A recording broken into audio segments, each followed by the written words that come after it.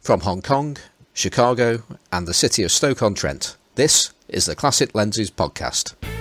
Hello and welcome to episode 131. My name is Simon Forster and I'm joined by Johnny Sisson and Perry G. Hello, Johnny. Hello. Hello, Perry. Hello.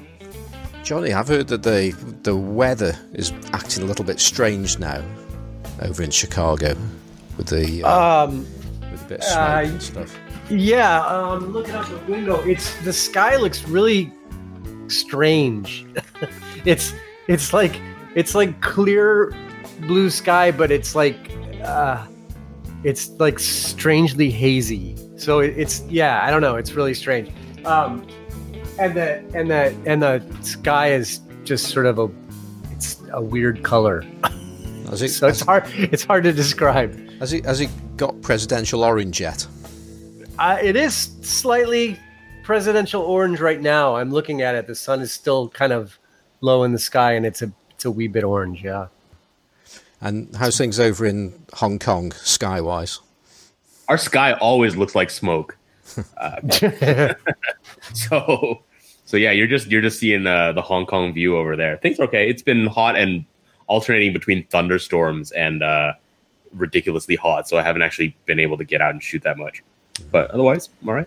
Okay. Well, first thing before we move on, I just want to say thank you to Dan Tamarkin for actually making Leica and rangefinders in general interesting last week. That was such an awesome show. Yeah, that was excellent. Although I do have a follow-up question for Johnny. Hearing you and Dan, doing your local rabbiting on, is it Chicago or is it Chicago? It's Chicago. Yeah. Okay, because both of you say there's no cha sound. But both of you said it with a cha sound. Repeatedly. No. Yes. No. Oh yes. No, I don't think so. I think you did. Okay. We have the tapes. Yeah, both of you. Every time you said it, Chicago. He said it first, and then it came out in you. I was not aware of that.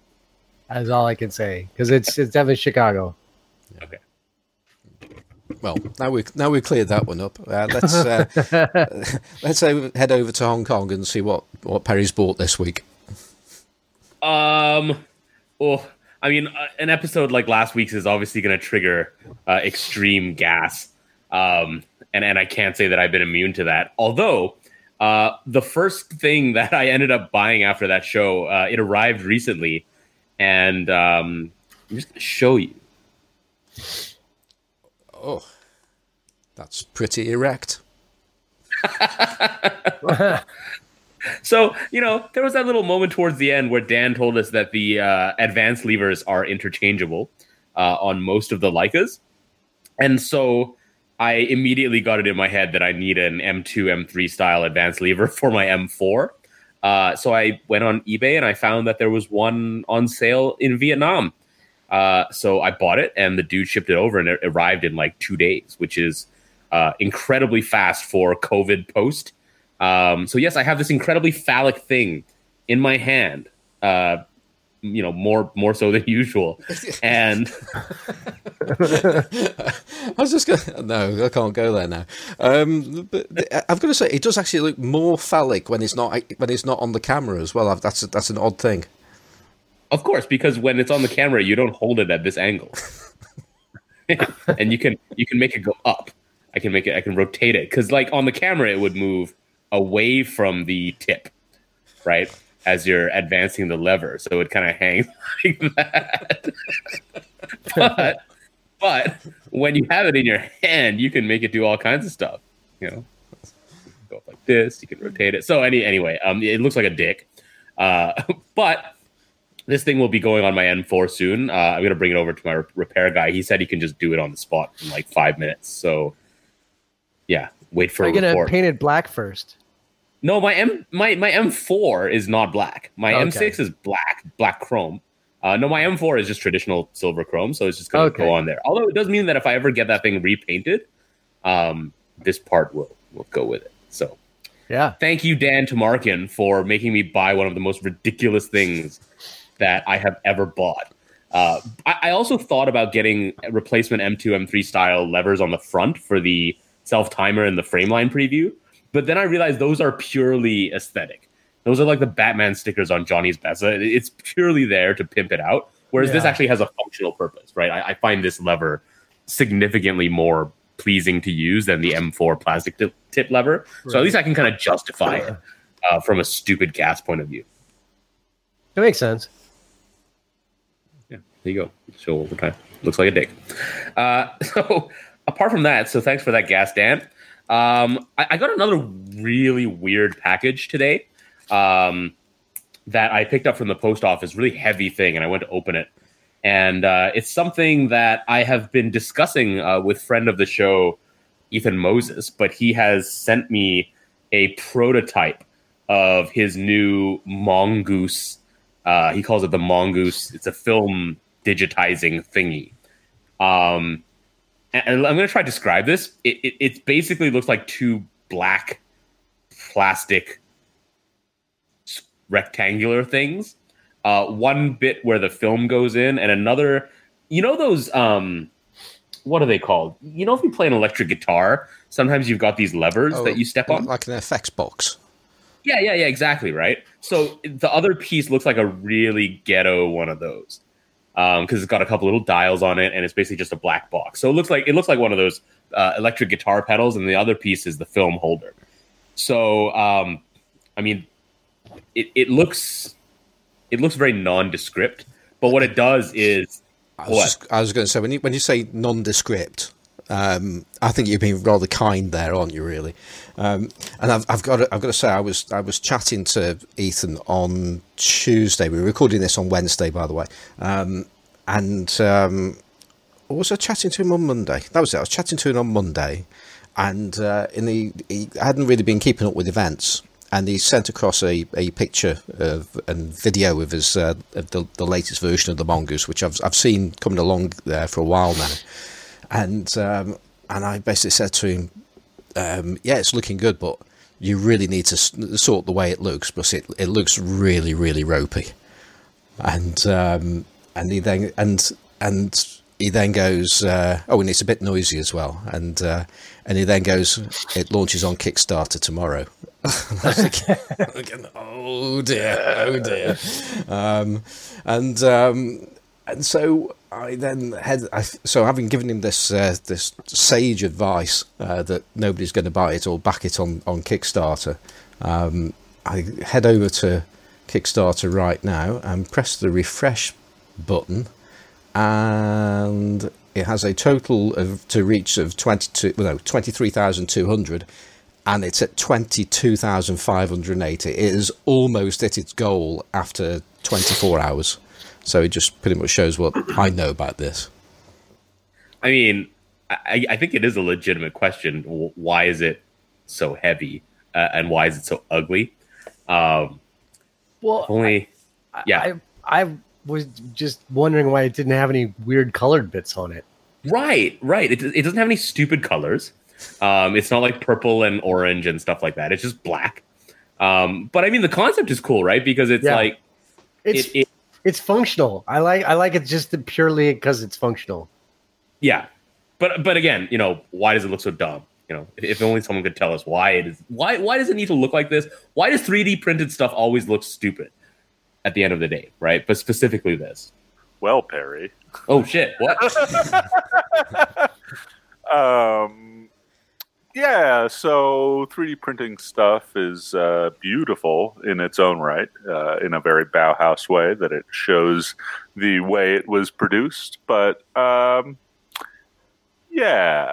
printing things is much cheaper in a smaller batch. And I figured, while I could go the route of trying to injection mold this for the next 2-3 years and spend $100,000 on tools, I could also release a product with some professional PCBs and print it rock solid out of, some textured 3D printed materials. Can you still sell it with PCP? Because I'll buy it if you have some PCP. No, we specialize in meth here in Albuquerque. Oh, okay. All right. Yeah. Well, it seems like we have Ethan Moses here with us to explain some of these questions. So I mean, this thing, right? I think it's super cool.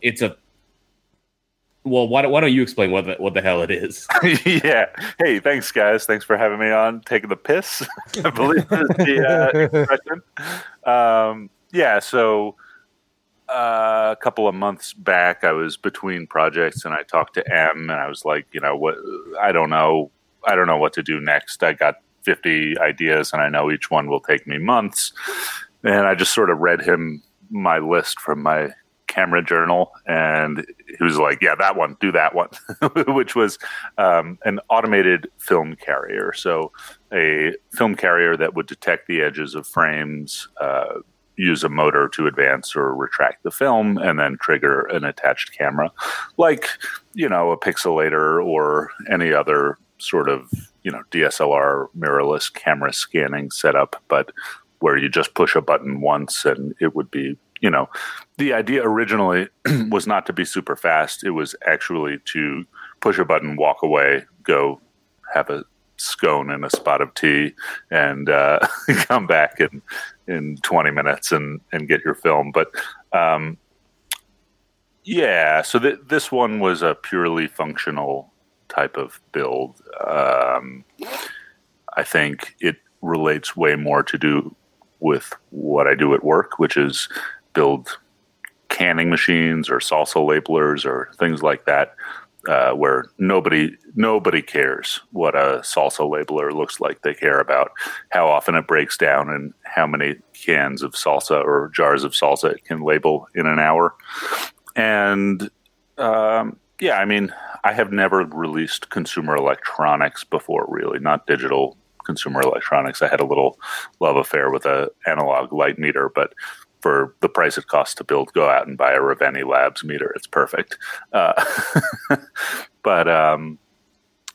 yeah, I took a bunch of months and made what I think works pretty well. It's out to a bunch of reviewers. Perry, you just got one in the mail yesterday or today. And today, yeah. I am now, let's see, 2 firmware versions and 1 hardware version beyond the one you have. I mean, all little bugs, you should be able to use yours, but you won't be able to turn the sound off, for instance, until I send you the packet. But yeah, it's it works. It's heavy and not beautiful, but it's something that I don't need to go into a different form of production, right? I spent the last week rebuilding. I sold some old printers. I bought some new printers. I rebuilt a couple of printers. And so I'm sort of scaling up to be able to produce, a couple hundred of these in my workshop. I mean, the circuit boards all come from China, but they're coming out of a professional fab. So nothing should be loose or wiggly or anything like that. But injection molding or something where I would create smooth plastic is wildly expensive to get the first unit, in the order of $50,000 to $100,000. And then, CNC milling is every unit would cost a ton. We would be talking about $1,000 just for the mechanical armature.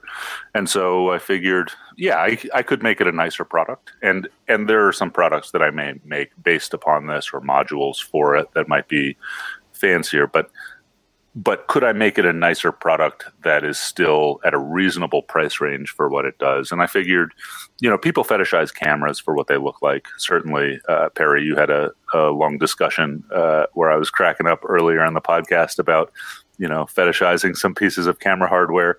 But I think scanners, nobody's like, ooh, look at this Epson V700, it looks great, or like nobody covets them in the same way, right? But they do want to make good scans and make them quickly. And so, I could charge another, let's say, $700 and have these things milled out of aluminum, or I could try and sell it to another, 25,000 customers and then amortize the cost of injection molding. But it's a niche product. I think at best I'm going to sell 200 of them, which is a lot of money, and I get it. But 200 units, even at the wild price of around $500 a unit, like, is not going to pay for the injection mold tooling to make a smooth thing. And so if I were, Nikon in 2001, I'd go out and spend $1 million on injection molding. But what laser cutting and 3D printing allows me to do in 2020 is make small batch artisanal electronics. I mean, Ethan, all jokes on the appearance aside, I think this thing is super awesome. I mean, in terms of just what it does, you stick a roll of film in there that you've developed, and it will basically have your camera take pictures and digitize every single frame. And I think you have it down that it can do an entire 36 roll in around a minute? A minute and 30. With edge detection. It goes a little faster with no edge detection if everything's evenly spaced, but the positional accuracy is less, and so you have to zoom out a little bit. But, what I want to push is 1 minute, 30 seconds. I mean, I nearly bought a Pacon last year. Which, by the way, is not a beautiful thing. It's like an old yellowed plastic thing. No, it looks like a dog drinking fountain. But I've coveted one for 25 years. Yes, exactly. And those are super expensive. And so to me, this thing that you're making it's going to replace a Pacon, not like a pixelator or or even a flatbed. I started this project about 5 months ago, and part of when I was talking to Em about it was I looked up the price of a Pacon on eBay. And 5 months ago, they were going consistently for about $1,100 on eBay. And I was like, man, I can beat that. For sure. And people have fancy digital cameras anyway if they're interested in this, right? So yes, it is a big cost, certainly if you spend $3,000 on a brand new Sony, but probably if you're interested, you have one. And then by now, the cheapest Pacon on eBay right now is like $1,600, and they're going all the way up to $2,800, which is, and these are F135s. They're not like 235s or 335s. Yeah. So, yeah. I mean, it's super cool because I know, a lot of people who digitize their film, they'll just select frames, but I use a V700. So I scan the entire roll after I finish trying it. Because you might as well. I mean, if you're going to put the holder on, you just fill it up, right? Does your so I use an older Epson flatbed. I have like a Perfection 4980 or something, and I have a V500. They only fit like 24 frames in those carriers. And so if I shoot a roll if I shoot a roll of 36, I'm looking at 45 minutes for the first scan and then 22 to 23 for the second scan. It's like an hour's worth of work. That's about right. It's pain in the ass. Yeah. Is my least favorite part of the workflow, but I also could not be asked to, do the full digitizing with a camera thing frame by frame.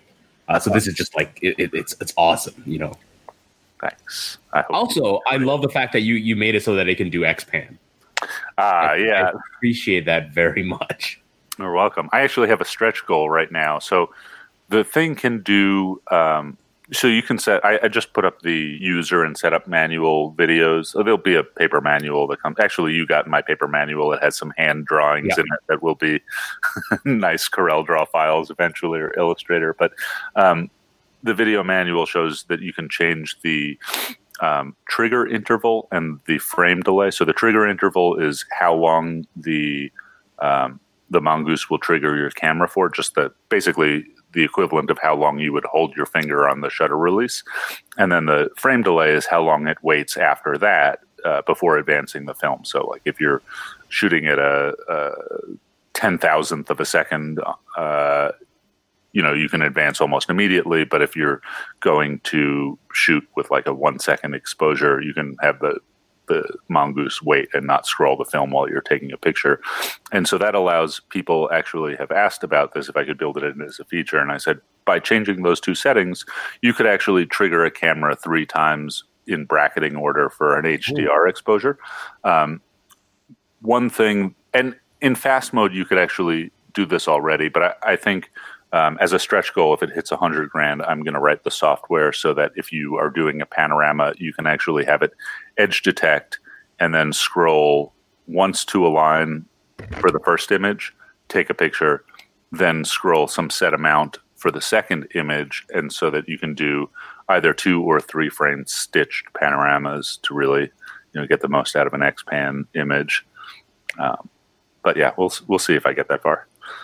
So the other thing is, in your Kickstarter video, you've got it mounted. So you've got the part that holds the film sitting on a light bed, and then a copy stand with the camera above it. But I've seen you've shown me some videos where you've got it set up a different way. And as someone who does not own a copy stand or a light box, I'm wondering, would it work? Because otherwise, I'll just go out and get those things to test this thing out. But would it work to set the film holder like 90 degrees so that the film is vertical? And for example, like tape my phone to the back of it as a light source and then put the camera on a tripod. Okay, so you don't want to tape your phone to the back of it because it's so close that you might get some, like the phone might be a little uneven. But if you back the phone up from it a little bit, sure. Or if you had a diffuser or something like the Pixelator in front of your phone, you could tape that to the back. You could absolutely use a tripod. What I would say is, like, I didn't show this in the video, but I really should edit it in, is if you have a little bubble level, or I have some very fancy levels for, aligning 3D printers and CNC machines and lasers, getting the film plane of the digital camera perfectly parallel in all axes to the film plane of the film gate is, I don't want to say crucial, but the better you get it, the less skewed of a picture and less out of focus you're going to get. So yes, you can do it with a tripod with the thing just on a desk with a horizontal or vertical light box, however you would think about it. I have thought about making different adapter mounts, and I'll probably sell them and then also just offer up the STL files for people to print themselves, because really, like, I want to make the adapters for it to mount in different positions and add some trays for holding the film at either ends. I'm using plastic plates right now, like picnic plates, to keep the film clean. But those things are expensive for me to 3D print per unit in comparison to something like an injection molded part. But again, I'm not going to make a million of them, and there's a lot of different ways you might set them up. And so while I might sell them, even if I sell them expensively, I'm never going to make very much money on those adapters and trays and things like that. And so I'll just put the files online. So if you have a 3D printer, you don't need to pay me $50 to make one. You can probably print one for $7 worth of plastic and, kiss your weekend goodbye. Or, if your printer is aligned, you can just walk away from it. But I cannot. I have too many printers. Anyway, different adapters for mounting it to other light boxes. I've talked about this before. I think Hamish might come out with a light source for the Pixelator, which is something that I don't want to touch business-wise. But if he releases one of those, I will immediately release like an adapter that clamps that thing to the back of the monitor, and maybe some other stuff like that. But long story short, alignment is important. Tripod and a light source is good.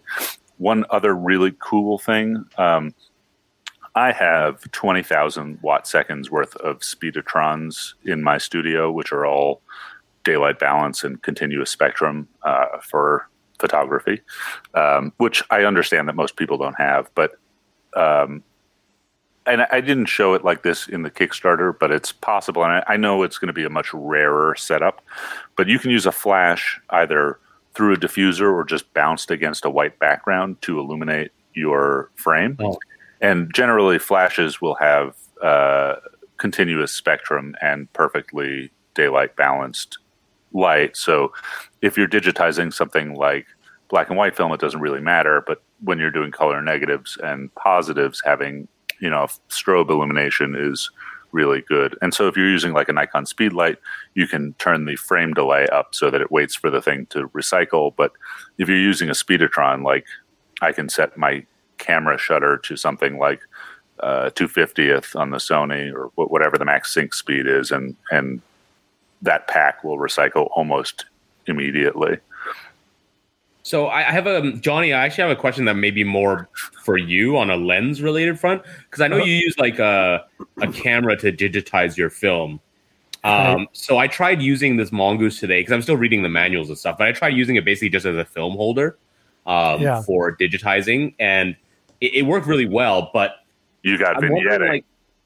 Well, no, I'm actually more wondering what kind of lens should I be using for this? And Johnny, do you have any tips in terms of how you straighten them out? Because I just stuck a Rodenstock Heligon 50 millimeter on my camera, and lining it up and getting it straight was challenging. But even after that, I think when I put that lens in macro distance with a tube on my Sony, I think I was basically getting the field curvature like in extreme, even at f8. So I was wondering if you had any insights on like what lens to use for this kind of thing. I mean, but me personally, I use a flat field macro lens, which is essentially an enlarger lens. Right. And it has absolutely no field curvature, and it's sharp from, corner to corner. And it's really simple. I just use on an old school macro bellows. And that's it. I mean, it's a really simple setup. I think the bellows and the lens together cost me about $30. Okay. So yeah. Yeah, for years I used a Nikon macro bellows with a wide copying adapter. Right. 55. There you go. Worked perfectly. Yep. Okay, so I'm staring at right now two kind of cheapo lenses that I've got. One is an Agfa 90 millimeter enlarging lens. Yes. Use that. Yeah, that'll work great. Okay, cool. Perfect. So there's two issues that I wanted to point out. One, you have one hardware version lower than the one that's on my desk right now, and it doesn't have a cutout in the back. So if you're using a wide angle lens, you'll get some vignetting.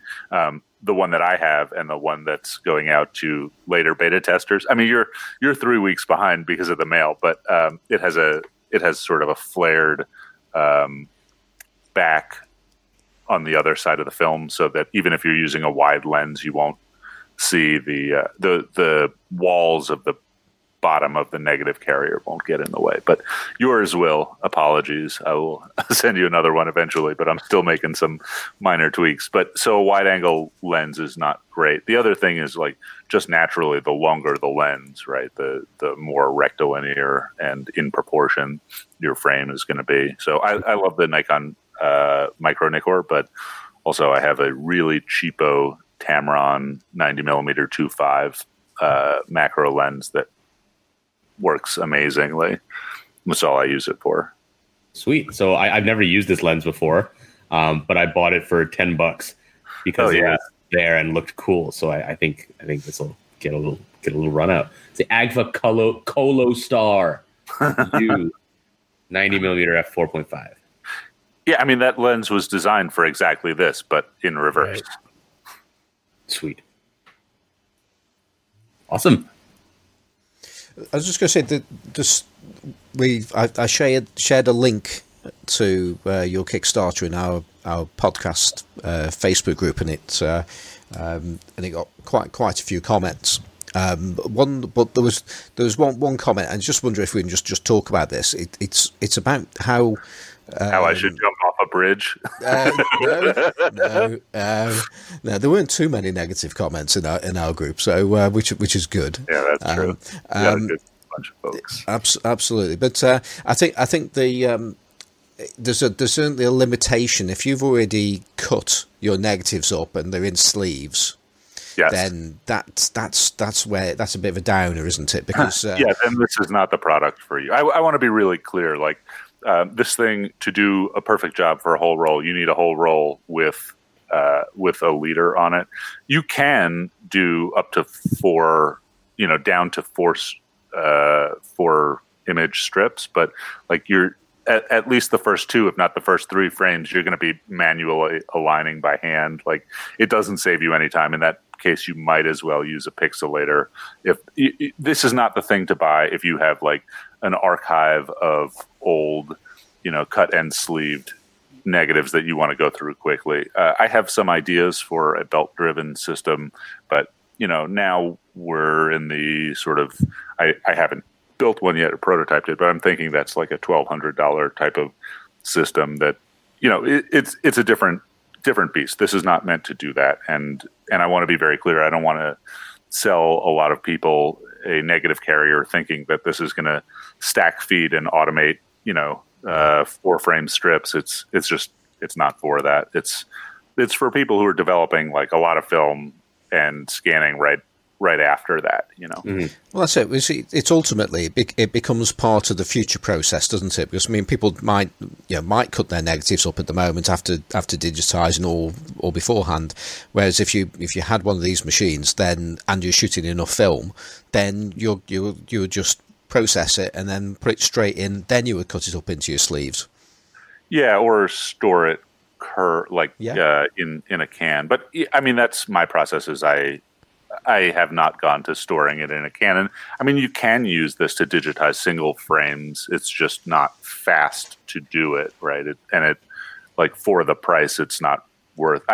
It's worth every penny, but for the price, if that's how you're going to use it, it's not what it's meant to do. And so my process right now is exactly what you said: is run a roll through, digitize them, and then cut and sleeve them. And if I ever need like one frame, I can go back to it, and it doesn't take me that long to do a frame, but I'm not going to go back and scan an entire roll. Like I have those big, 2x2 by 3 foot Rubbermaid tubs filled with binders with negatives from the last, 20 something years. And this is not the device to digitize all of those unless I had not cut them all, and left them in little containers. I think this Mongoose is actually perfect for someone like me or someone like Mike Novak, where we shoot a lot and then we develop and scan the whole roll pretty much immediately. Yeah. Because, when the weather is good, I will easily go through 2 to 5 rolls a week. And with this, it's going to save me so much time with 35 mil. And then for medium format, like the Epson does fine. It does a perfectly good job. There's not enough frames for it to be that slow. So I'm really looking forward to testing it. Yeah. I'm looking forward to you testing it. A lot of people have actually asked me about both movie film and 120. And right. My answer for the 120 is like, I didn't think it was necessary to do 120 off the bat because it's, just standardly 12 frames or, depending upon your frame size, even less or maybe a little more. But it's not that slow to do it. Yeah, exactly. But, so many people have asked for it, and maybe some people are doing 5 or 10 rolls, and maybe they're doing 645, and so it's exactly the same electronics and program. It wouldn't work in fast mode because the frames are never equally spaced on medium format. But I think if this one does well, if it gets to like $100,000 or so, I think that'll be the next, next thing I put out. Wait, what's the deal with movie film?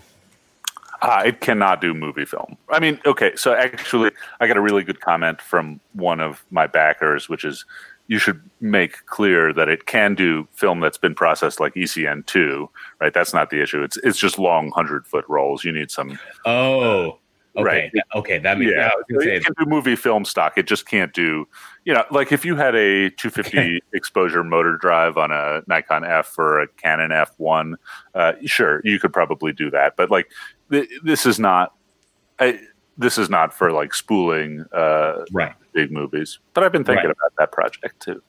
So you couldn't do like a feature length film shot on film with it. Correct. You need some other hardware and like a 2x2 by 1 foot box to hold it all.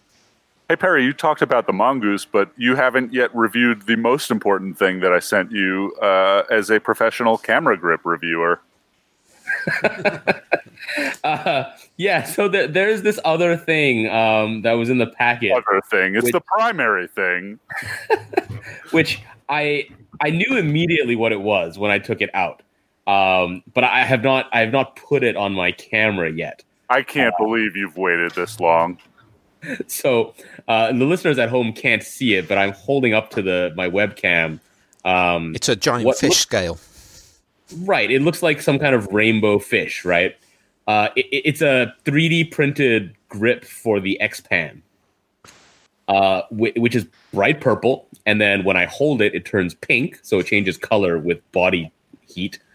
And I learned a couple things. I learned that the X-Pan grip is attached with 3 simple screws and it just comes right off. But no, I've not taken a screwdriver to my X-Pan and replaced it with this yet. But I can tell you that it looks like it fits perfectly. And I will, when I can muster up the courage to do it, I will put this on and see what it feels like. And see.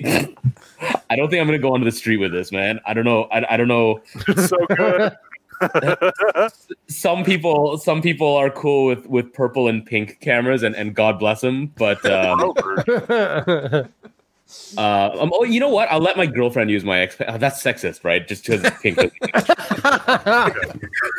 In some cultures, purple and pink color change is the manliest of colors. Yeah, I mean, yeah, it feels good in the hand. I will let you know. I will. So I've actually had that in my desk for quite some time for you, but haven't had a reason to mail you something, believe it or not. I have never tested this on an X-Pan, so I bought and sold all my X-Pans well before I started doing Cameradactyl, and Matthew Joseph actually replaced his grip for like a nice wooden grip. They sell beautiful ones, although, I mean, they don't really compare to Hot Pink. But he sent me his old X-Pan grip with a zine like a year ago. I still need to mail it back to him with a yellow grip or one of his choosing, maybe glow in the dark. But I've never checked it against a camera, so I would like to know if it fits before I sell them. Which I've had the model for over a year now, but have not encountered an X-Pan in the wilds of Albuquerque. So what's going on here then? Because the X-Pan has a grip, and this replaces the existing grip. Yes. Yeah. And so the question in your mind is what? It improves the existing grip. Hotness in analog film photography. I think there's a parallel with what we were talking about last episode with Dan, where this is a case of pimping out your camera as opposed to adding something functional. It makes it more pro. Way more pro. Way more pro. It's the old camera salesman advice. It's more pro. I maybe I told you guys this story once. Is back in the day there were more photo stores, camera stores in New York City than there are in the country right now. And I was a junior in high school, and we took a color slide photography class. And my buddy Chuck needed to buy a camera, and so I found him a Nikon FM10 with a lens for like $100 at Smile Photo, which doesn't exist, so I don't mind bashing them anymore. And we went to get like the student special, and the guy was like, do you want the pro version? It's $20 more. And I was like, what? I mean, I knew, all right, I had a subscription to Popular Photography at the time. I knew that there was only one version, and it was all gray market. They never marketed them in the US. And I knew there was no pro version. I said, what's the difference with the pro version? And the guy said, oh, it's more pro. Oh my God. But no, we'll take the regular one. Thank you. Wow. It's more pro. Yeah. That ephemeral feature. Oh, that's awesome. Oh my God. That's so New York. It was. So yeah, I'll report back on that on the pro grip for the X-Pan. Awesome. But the final thing that I got here. Oh, there's something else, but I'm not going to talk about it yet. I'm not ready yet. But there's before we recorded our episode with Dan, I actually snagged something that I have been wanting for so long. It was on my Christmas wish list, and I've just been looking for it since November. And one of them popped up at a ridiculous price for what they are now, and for what they're going for now. And so I got right here a Voigtlander Bessa R4M R4. And this, I shot it this weekend, and I got to say, this is one of the most enjoyable cameras I have ever used. It is, I mean, it's just a Bessa. It's just a Bessa. There's nothing, different, but Bessas are sweet. But it has 21 28, 25. Sorry, it's got 21, 25, 28, 35, and 50 millimeter frame lines. And it's got a accessory shoe on the top for a proper viewfinder also. It does have an accessory shoe on top. Yes. If you want to put other things on top. So yes, Johnny made me put an external viewfinder on it, which I took off immediately afterwards. But yeah, that's all. This is sweet. So I shot a roll with my 21 color Scopar over the weekend, and I mean, first of all, I swear this LTM version of the color Scopar is sharper than my M mount version because I got both. But that aside, it's amazing. You know, when you look through a viewfinder, a rangefinder, it's a native 21 millimeter frame with coupling and no need for an external finder. It's like this camera was made for me. I love it. It is in some ways the pro version of the Nikon FM10. Right, it's the same thing, right? But with a metal case and a beautiful rangefinder. Yeah, the FM10 has all the frame lines, though. Depending on what lens you put on it. But I mean, it's not until you look through this viewfinder that it's like, oh man, having just that native frame line. And the one thing is, Simon, you often complain about Bessas and their feel and their base length, but like the short base length on a Bessa, on these Bessas, doesn't matter when you're shooting wide angles as well. So yeah. Have I complained about short base length? Yeah. Oh, okay. At least once. Least once. Right. You usually complain about the feel of the Bessa and how their dials feel like Cosina because you hate Cosina. No. Cosina are absolutely fine, but they make great lenses for Zeiss and people like that. But the cameras it's an FM10. Doesn't matter what you do to it. It's an FM10. It's mutton dressed as lamb. Well, the FM10 is a Cosina, would be the right way to say that, because there's about 50 cameras based on that same architecture. And the Bessas are the most pro of all of those. Definitely the most pro. Right. But like in a serious way, they're really much better built than, the Vivitar 2000 or whatever it is. My God. It's got a metal body. I don't know if the original R did, but the R2 through the R4 have metal everywhere. And it is probably the second best viewfinder, rangefinder out there, I would venture to say. Easily. I think easily. Yeah. The R and the L kind of feel plasticky, but from the R2 onwards, yeah, they have a much more robust feel about them. Cool. Okay. So is that your week? That's it. Okay. Well, I think that should be enough of Bessa talk, and let's head over to Albuquerque and see if Ethan's been up to anything interesting. Yeah, I have been researching the prices of Bessas on eBay. It's our text chain this morning.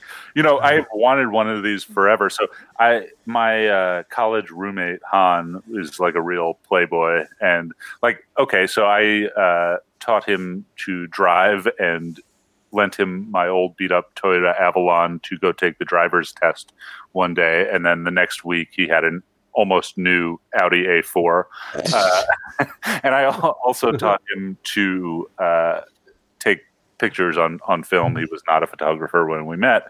And I lent him I had like a Minolta SRT that had a wobbly film advance. And, I bought it for $20, $30 on eBay in 2004 or whenever.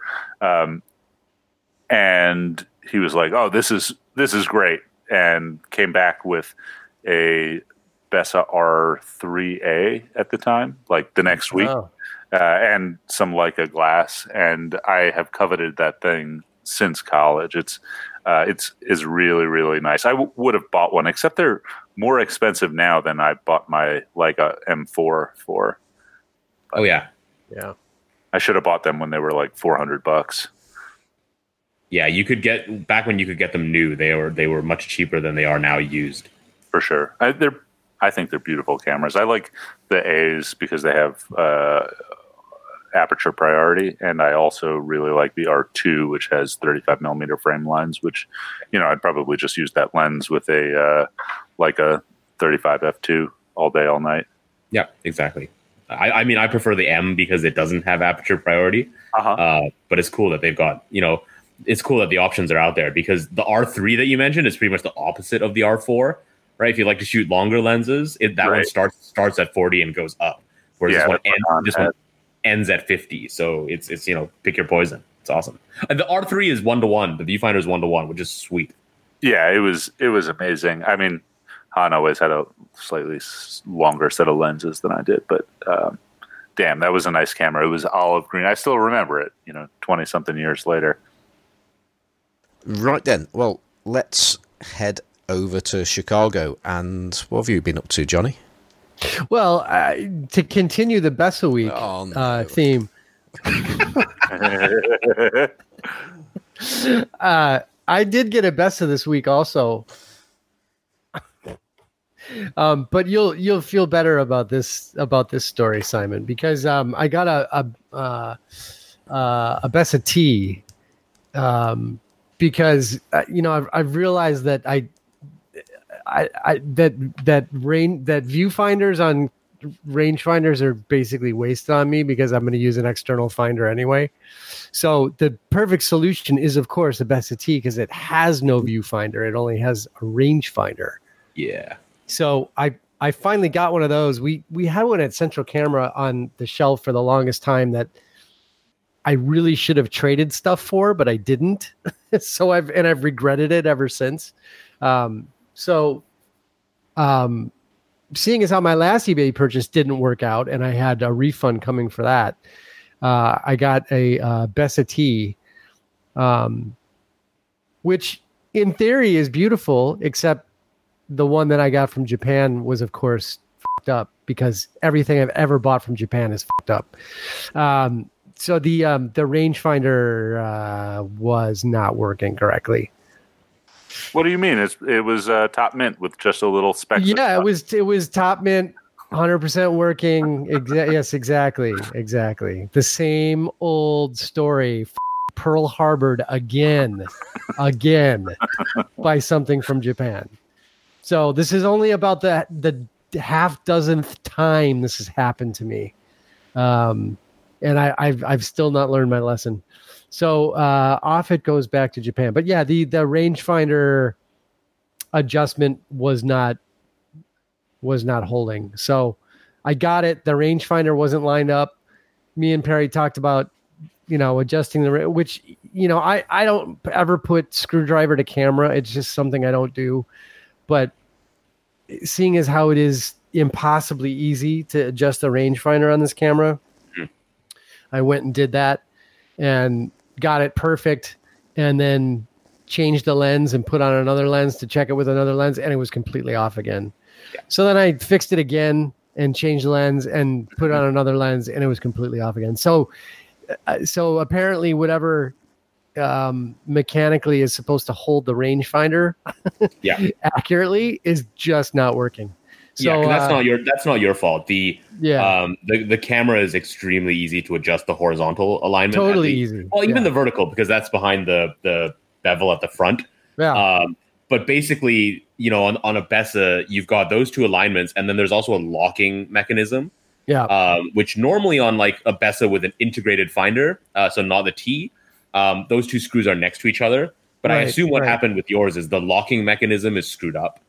And so basically, you adjust it and then it goes out of whack again as soon as you press the arm. Exactly. And that's something internal, which you don't want to mess with. Right. Yeah. So something is, most definitely wrong with it. So unfortunately, that will be going back, and I can continue to look for one, because it is, it's literally like the ideal rangefinder for me.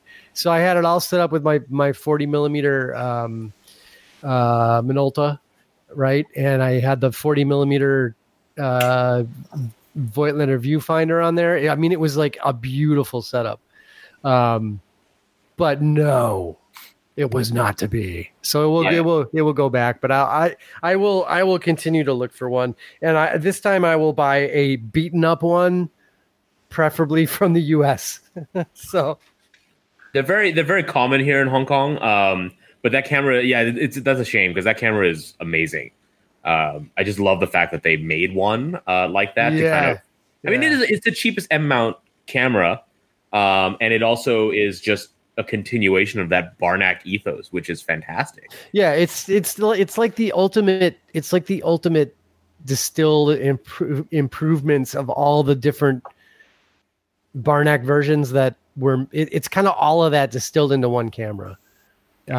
So Perry, maybe we'll just do a thing again, because I know how much you like buying cameras for me and sending them from Hong Kong. We might have to just do something like that again. Totally. Anyway, so that's my Bessa week.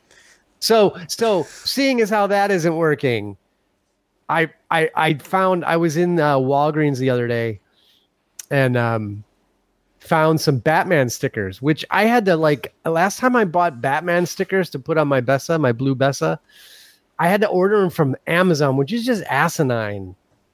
I had to order a $2 packet of stickers from freaking Amazon. That is just it's so stupid. So I mean, they should have had them at Walgreens. And anyway, I was in Walgreens and they actually had a little packet of Batman stickers. So I have a fresh packet of Batman stickers and I have 3 fresh Batman stickers on my blue Bessa now. So, on just while we're on the subject of Bessas and the Bessa T, Simon is eerily silent here, both as not a fan of rangefinders or external viewfinders. But Simon, privately, you seem to have been extolling the virtues of external finders to us. So what's up with saying one thing publicly? I've heard our Bob Woodward tapes. You know what's up with viewfinders. I have no intention of using external viewfinders, but I really like them. I like them as objects. I like to look through things, and I realised that in a job lot of stuff that I bought a good while ago, it came to me. I was thinking, there's a weird viewfinder that's one of those. You turn it and it changes the angle of view. So I thought I better dig this out because there's so much not rangefinder talk, but there is, but viewfinder talk, and I thought I'll dig this out, and I did, and it's cool. And I also realised it was worth a few quid as well, which is always a good thing for something I have no intention of using. But this one, the start of my odyssey on viewfinders is by, is it Tewe or it's Tewe? I'm not entirely sure how you're meant to pronounce that, but it's just a really cool thing. And I posted a picture of it up with my my Contax 2. My soon-to-be departed Contax 2, because I've had it up on eBay for quite some time, and somebody's bought it, which I'm actually not entirely happy with, because I was quite taken with it. I've had it on eBay for absolutely ages, and I know Eric Sluice has been coveting it as well, but no, it's left now. But I took some pictures of that Contax with that finder on it, and it just looks cool. And then last night, I sent you guys a link to a misspelt listing, and it had this on eBay, and it had within the listing it had this finder, a Ternit finder, Voigtlander Ternit finder. And I was just fascinated by it. Again, it's one of these things that changes the focal length. By the way, the Tewe one, I'm not impressed, because it looks massive, and it looks like it's got a proper lens on the front, which it has to a degree. But you still have to peer through this tiny little hole, which is not such a good thing. So yeah, I'm just interested in a lot of things as objects, and viewfinders. I seem to be getting just into viewfinders at the moment. I have no idea why. I think you've been brainwashed by Chicago. This will fix it. Which is funny, because those are the viewfinders I would never use. I never use multi-finders. No. unless it's the Russian one, the turret finder. Yeah. That is a fantastic finder. That's good. It's way better than the German versions. It's a really nice finder. So if you can find one relatively cheap, and those turret finders are not hard to find at all. I mean, they're all over the place. I used one for a long time on a Kiev 4, I believe, or a 3. Yeah. Which eventually, all of my rangefinder alignment goes out of whack when I drop them. And back in the day, I did not know how to fix cameras so well, and so I just sold all of that stuff on eBay. And I miss that finder. Is the only piece of that kit that I miss. Awesome. Yeah, I've got one of those finders, one of the turret finders. In fact, I showed you a photograph I took of it relatively recently. It's 2 years ago. Attached with a Jupiter 12. On your Sony. Yeah. It worked well on the Sony. It was cool. There is a case for external finders on digital cameras, though. I maintain that if you have the Ricoh GR APS-C point and shoot, the best way to shoot that is stick a 28mm external finder on it. It is awesome. Yeah. Oh, man. Just ignore the viewfinder. I bought that finder for the GR to stick on a bunch of cameras that I was making, and they're so small. Oh, the native one. Yeah, terrible. Yeah, no, I use like one of the Voigtlander ones for I see. actual cameras. That's a great idea. Yeah. Because the Ricoh one that they made is for the GRD, which I think has a different aspect ratio. And it's also stupidly expensive for like what it is. Yeah. I've got a turret finder, and I'm just looking through it at the moment, and it is pretty good actually. I've forgotten what it was like. They're not bad, yeah. Yeah. Yeah, they're really nice. And so do you have the Soviet one where it grays out the area outside of the finder, outside of the, let's say you've got it set at 50 millimeters, it'll still have a kind of grayed out area around. Yes. Yeah, it does. It's beautiful. I mean, it's almost like having frame lines. You know what I mean? Like you can see around the frame edge, which is what I really like about it. And which is what I don't like about most multi-finders is they crop the image to the angle of view that you're using for the lens, but that one does not, which is really nice. The only thing with it, and I've only just seen it now, and this was brought up in the post when I put that TEWE finder up, and I can't remember who it was that asked the question. It was asked to Johnny, I think, about the fact that they're very easy to get the image out of whack, so it'll be slanted to one side, and I didn't actually realise, but my finder is exactly the same, and it's out of whack. But I've now noticed that this turret finder, the Russian turret finder, that's also gone out of whack as well. So I don't know if that's just a thing with these multiple view things, that they're just more prone to go out of alignment. I don't know. Not necessarily. I mean, that's one of the things I like about dedicated focal length finders is they tend not to. They have far fewer moving parts. Well, not even moving parts, just parts. You know what I mean? They can go out of whack still, though. They can. No, they can. Yeah, they can. But I mean, like I have two Nikon. What do they call them? Very finders or whatever. And they both went crooked. It's just kind of inherent in the design. So yeah, I mean, all viewfinders can go crooked, but I'm just going to try and fix this one. Oh, that's what that sound was. I thought that didn't work. Yeah.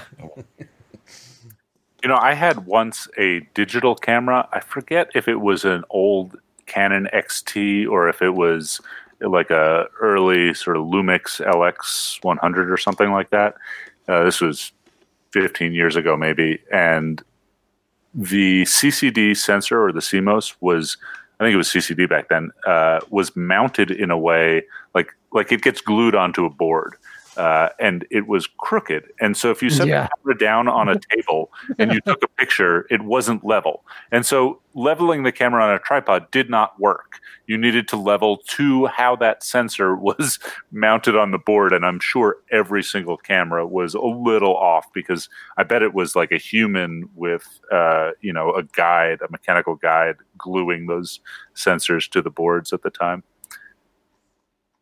Yeah, there was a Nikon that we had at Central Camera, which was like the eBay camera. Like it was, it was red. It was one of those. It was one of those red D5000s or whatever it is. Sure. And yeah, it had a crooked sensor too.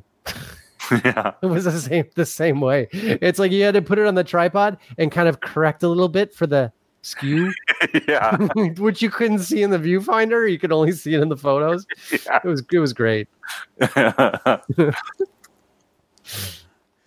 Well, something else that you've been up to, Johnny, and I'm actually on our merchandise site at this moment. Oh, speaking of Leica finders, yeah, exactly. You mean that. Exactly, and there appears to be something missing off this site from what I was seeing earlier.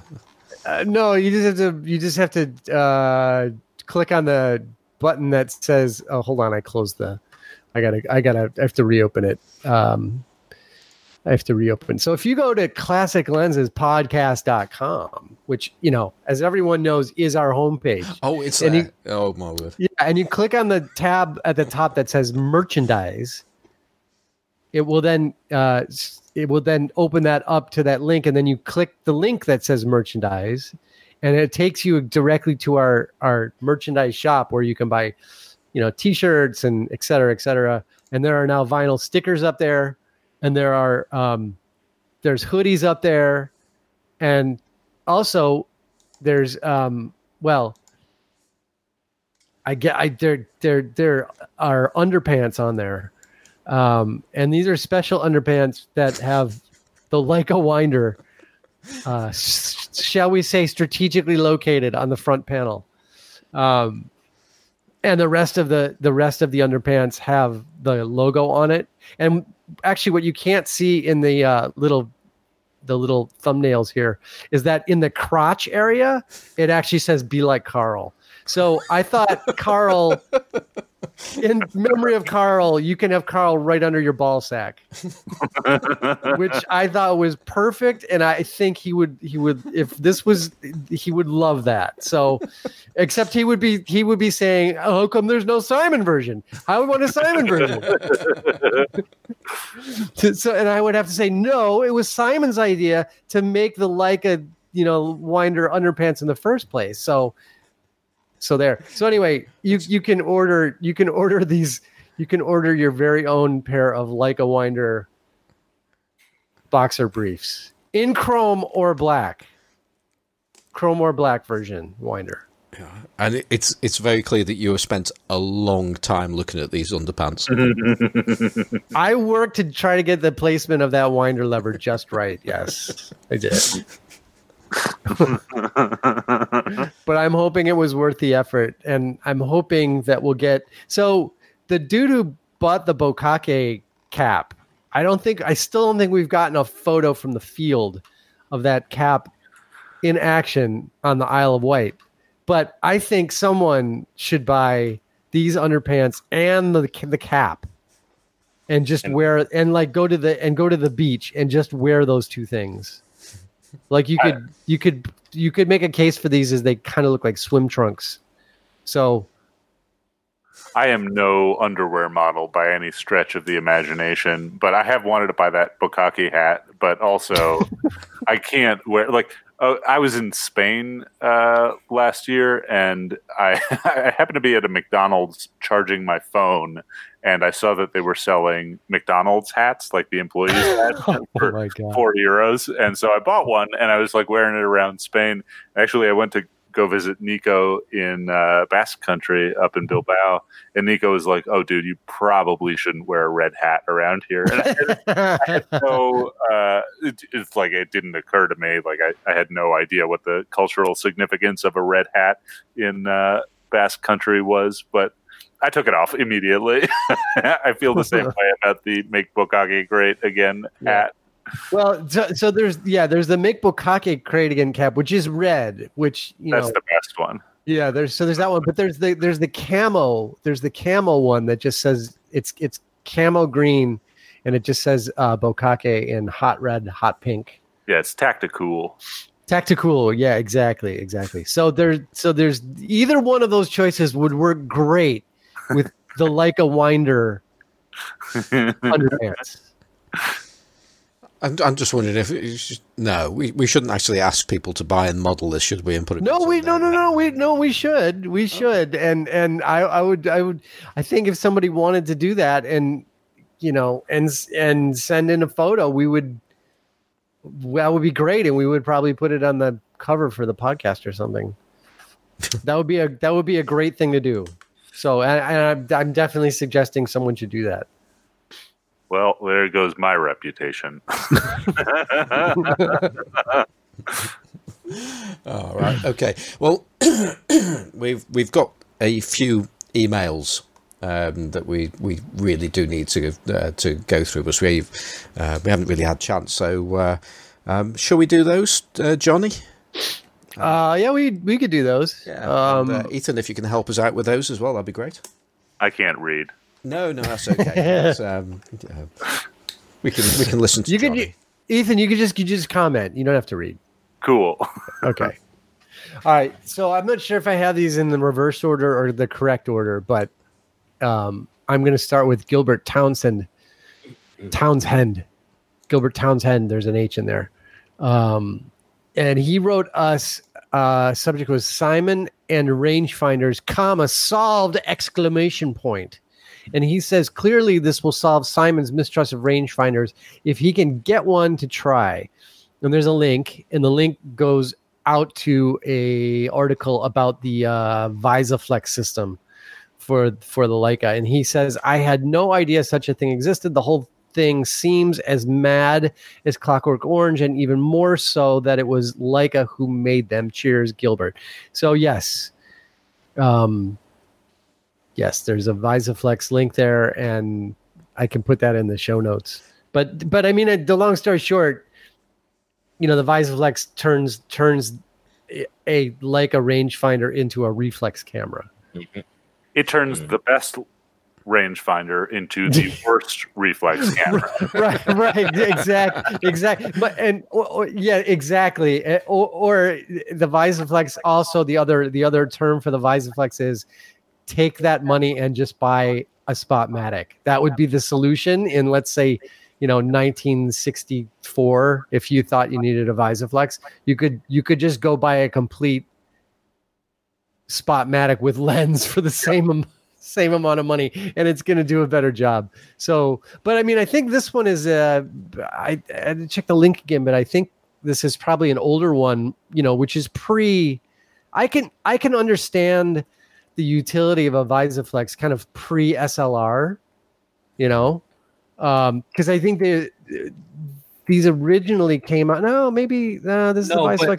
I think the real purpose of these is not to just turn it into an SLR for normal shooting. No, it's for not. Close up or scientific work or exactly things that you can't do with a coupled rangefinder, but you don't want to get a whole new camera for it. So it's a nonsense accessory if you think about using it instead of a Leica as a normal camera. Because why would you do that? Yeah, it would make no sense. It is definitely more of like a scientific sort of industrial use kind of thing. But that said, again, I would say just go buy a Spotmatic.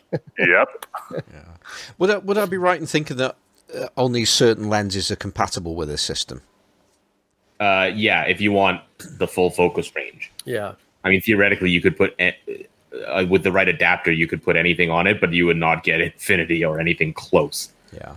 So that's why, for example, you have some lenses like the 65 millimeter that are designed only to work with the VisaFlex, and they won't work on the normal M mount. Right. But then you have others like the 90 millimeters, the Summicron, some of the Elmars, where you just take off the optical block and stick it on a VisaFlex with a tube that comes with it, and you can use it on both.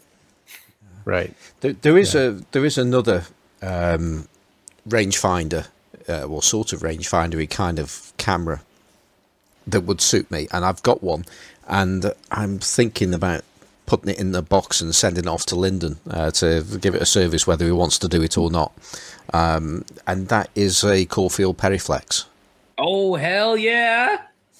Yeah. Sorry. Yeah. Yeah. Which is really cool. It is cool in a really Heath Robinson kind of way, and I think there's an American expression for Heath Robinson which I can't remember. I have no idea what Heath Robinson refers to. Yeah, what is a Heath Robinson? Barry, do you know? Do you understand the American version of Heath Robinson?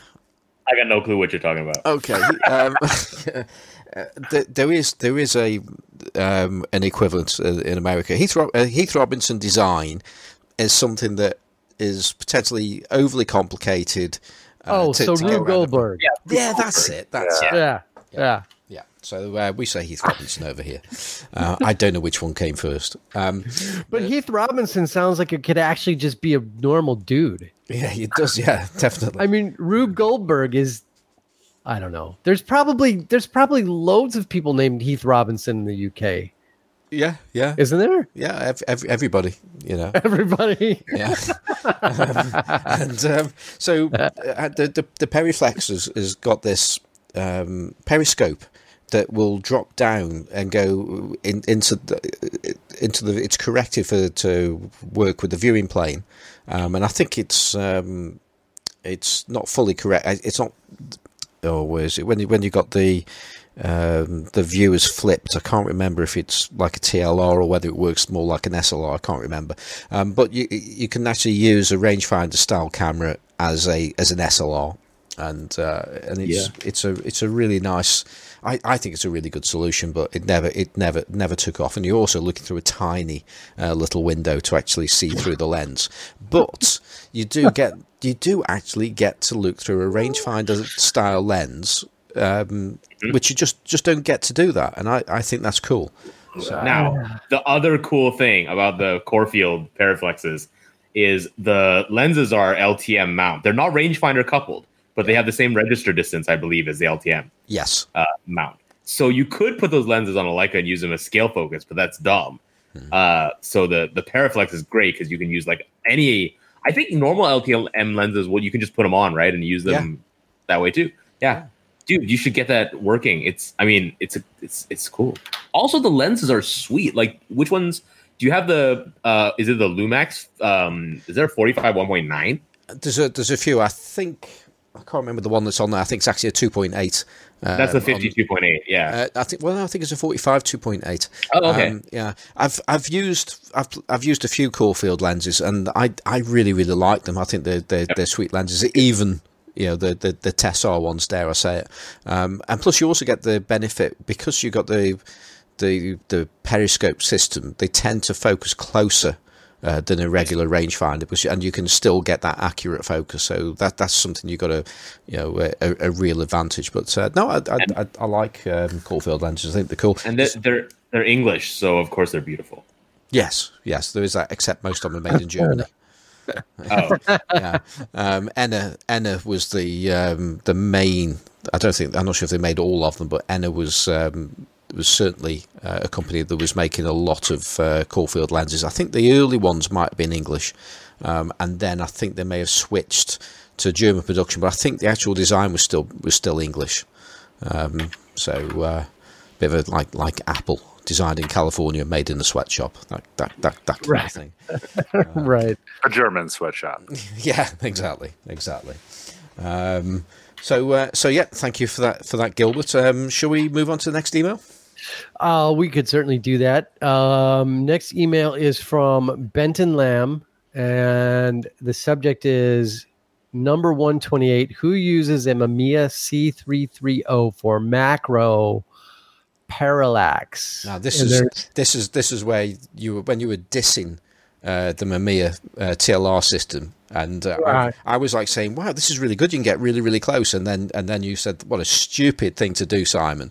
And, I came so close to writing an email about that. That was the last one I listened to while I was assembling. I obviously don't go back and listen to the past episodes, but I'm sure I would never have said such a thing. You did, and I agreed with you. So the email says, "Hi, in the manual for the C330, the red needle in the top left corner is both a parallax cutoff and exposure compensator. Anything above the red needle is expected to be cut off. If the red needle reads 2x, one should add a stop to the exposure to compensate for the close focus. I like my C330, but if I'm frank, it's a bit too heavy for my typical use, but it is a technological marvel. Sincerely, Benton Lamb." And that's really cool about it. And again, it just goes to it that when you look at that camera, and I was chatting to Paul Bullock last night at the 6 Times Darkroom, who was his camera I was playing with recently, and it is heavy relative to a Rolleiflex, so you've got to be a little bit more deliberately minded to use it. Perhaps it's a less of a casual thing, but it's just so capable. It can just do so many things more easily than a Rolleiflex will do. Except go somewhere with you. Right. Yep. Yeah. Yeah. So we must have discussed that there were two trains of thought in the Yes. TLR world, right? And I probably, is this where I compared it to an insect with an exoskeleton? Yes. Yes. Okay. Yeah, I stand by that. It's a great camera. Yeah, actually, in the comments from that podcast, I think at least one person wrote in to say that they were thinking of buying one until they listened to the show.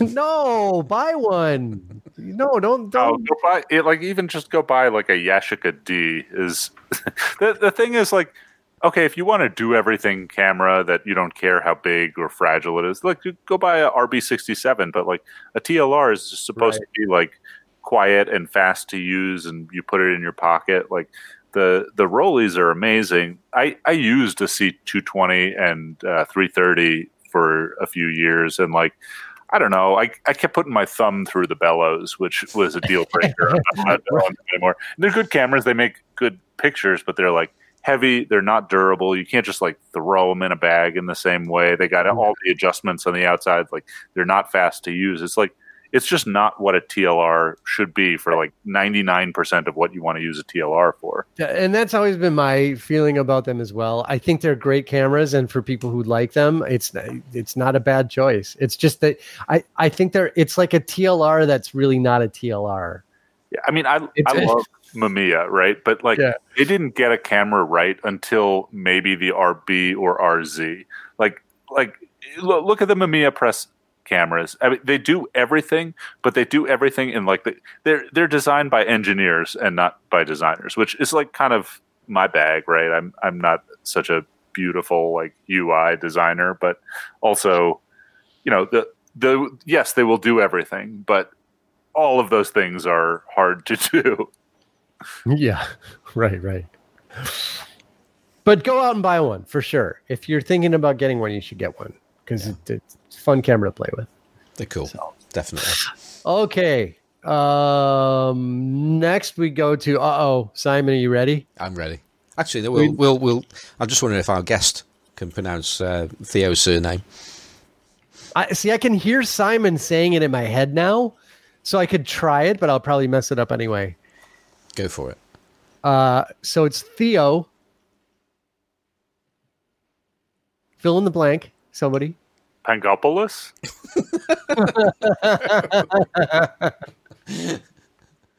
Yes, exactly. And that's spelled Biddulph.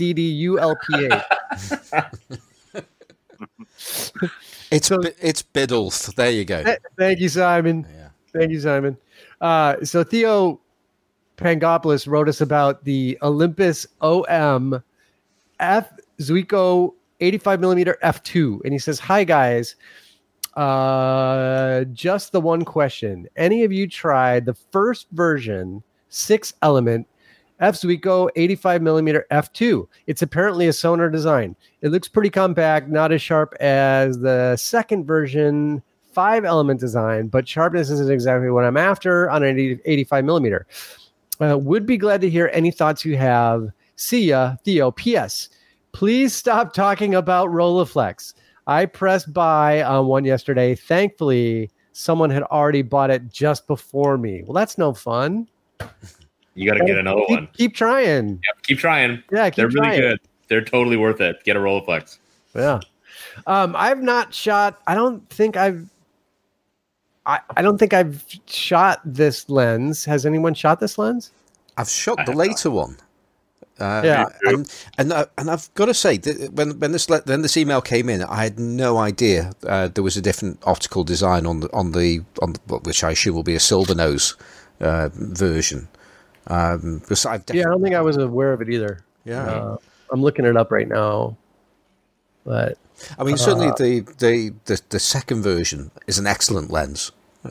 It's one of the most compact 85mm f2 lenses that there is. It handles beautifully. It's everything about that it's a really, really good lens. So the other one being the Sonar, that's fascinating. Yeah, I don't think I was even aware that there were two versions of it personally, but it sounds super cool. And like Simon said, I mean, it from a size perspective, it's hard to believe it's an 85mm lens. They're really cool lenses. Yeah. So, but I think the main point, seeing that none of us have actually experienced the Sonar version, I think we're pretty much all in agreement that the earlier Sonar version is the better lens. Absolutely. Yeah. Yeah. Okay, so that's conclusive. So that's Theo's letter. Let's email, I should say. Let's move on to the next one. All right. Next one is from Jeff. His name is not in his email thingy at the top, but I look at the bottom and it is Jeff in Cleveland. So Jeff in Cleveland, he writes us to say thanks, and he says, "Hey guys, just discovered your podcast. Wanted to tell you how much I enjoy them. Education, humorous, love the dork factor." Who's a dork? What are you talking about, Jeff? Been playing them nonstop while I work in the shop. Fantastic job, Jeff in Cleveland. Thank you, Jeff. Thank you, Jeff. Yeah. We appreciate that feedback. Thank you, Jeff.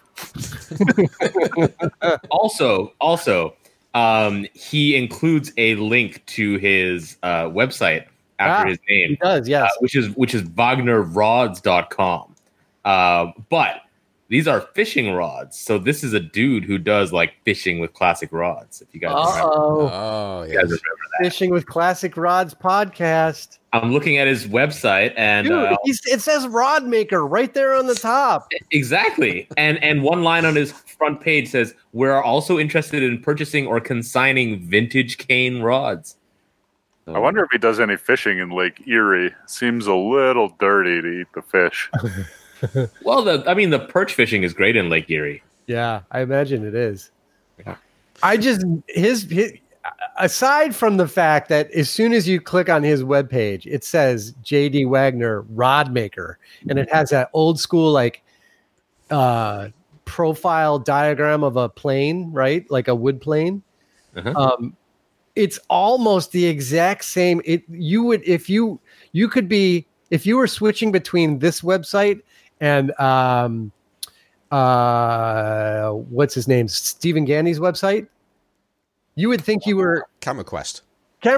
It's like the same font and the same layout, so you could switch between the two of them, and you could have a great time reading about custom rods and pretty much everything rangefinder camera. RodQuest. Thank you, Perry. J.D. Wagner at RodQuest. and of course, actually, when Perry introduced that, he said Wagner, didn't you there, Perry? Yeah. And I'm just wondering if I don't know if exactly. No, I don't know if Hamish Gill is listening to this episode, but we perhaps need to ask him about which is the correct way we should be actually saying that name, so that he's now picking us up on the way we say Yainer and things like that. I think it's Wagner.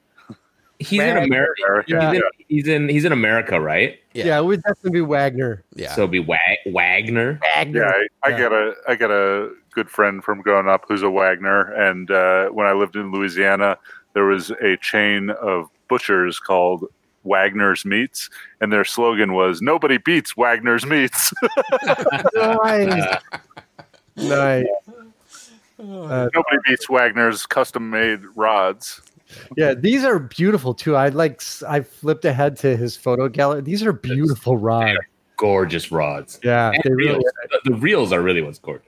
Yeah, for sure. Yeah, this is beautiful stuff. So I'm sure there is definitely a cross. Well, I know there is, but for those folks who are in that category of camera people and fly rod people. Oh yeah. That's a legit thing. I mean, we've got Perry here for sure. I've done fly stuff too. So I mean, it's a legit crossover. Like I think there's a natural affinity between the two things. I could happily buy one of these reels in the same way as I would buy a viewfinder. Yeah, right? It's beautiful. Right. It's lovely.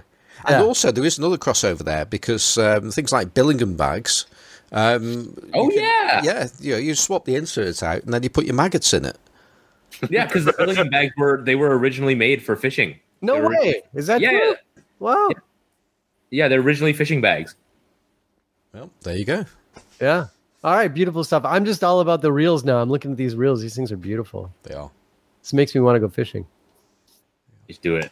Post some fishing pictures. Yeah. Yeah, for sure. All right, Classic Rods podcast. That's it. And we've got one more email, haven't we? Yes, we got one more from Ken Toomey. It's not a Toomey. Kenny Toomey. Kenny Toomey writes us to say Kodak Extra. Wow. Period. Space. Just came across this weird Kodak camera. Wondering if you esoteric gents ever did a review of it. If not, sounds right up your alley. Ektar lenses and all. And then he's got, a couple of links there. And he says, thanks, Ken Toomey.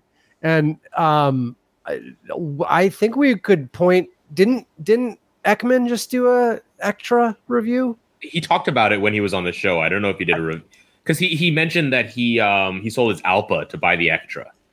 Wait, are we talking about that's classic, what it was. Or are we talking about the Kodak Extra smartphone? No. Because that exists.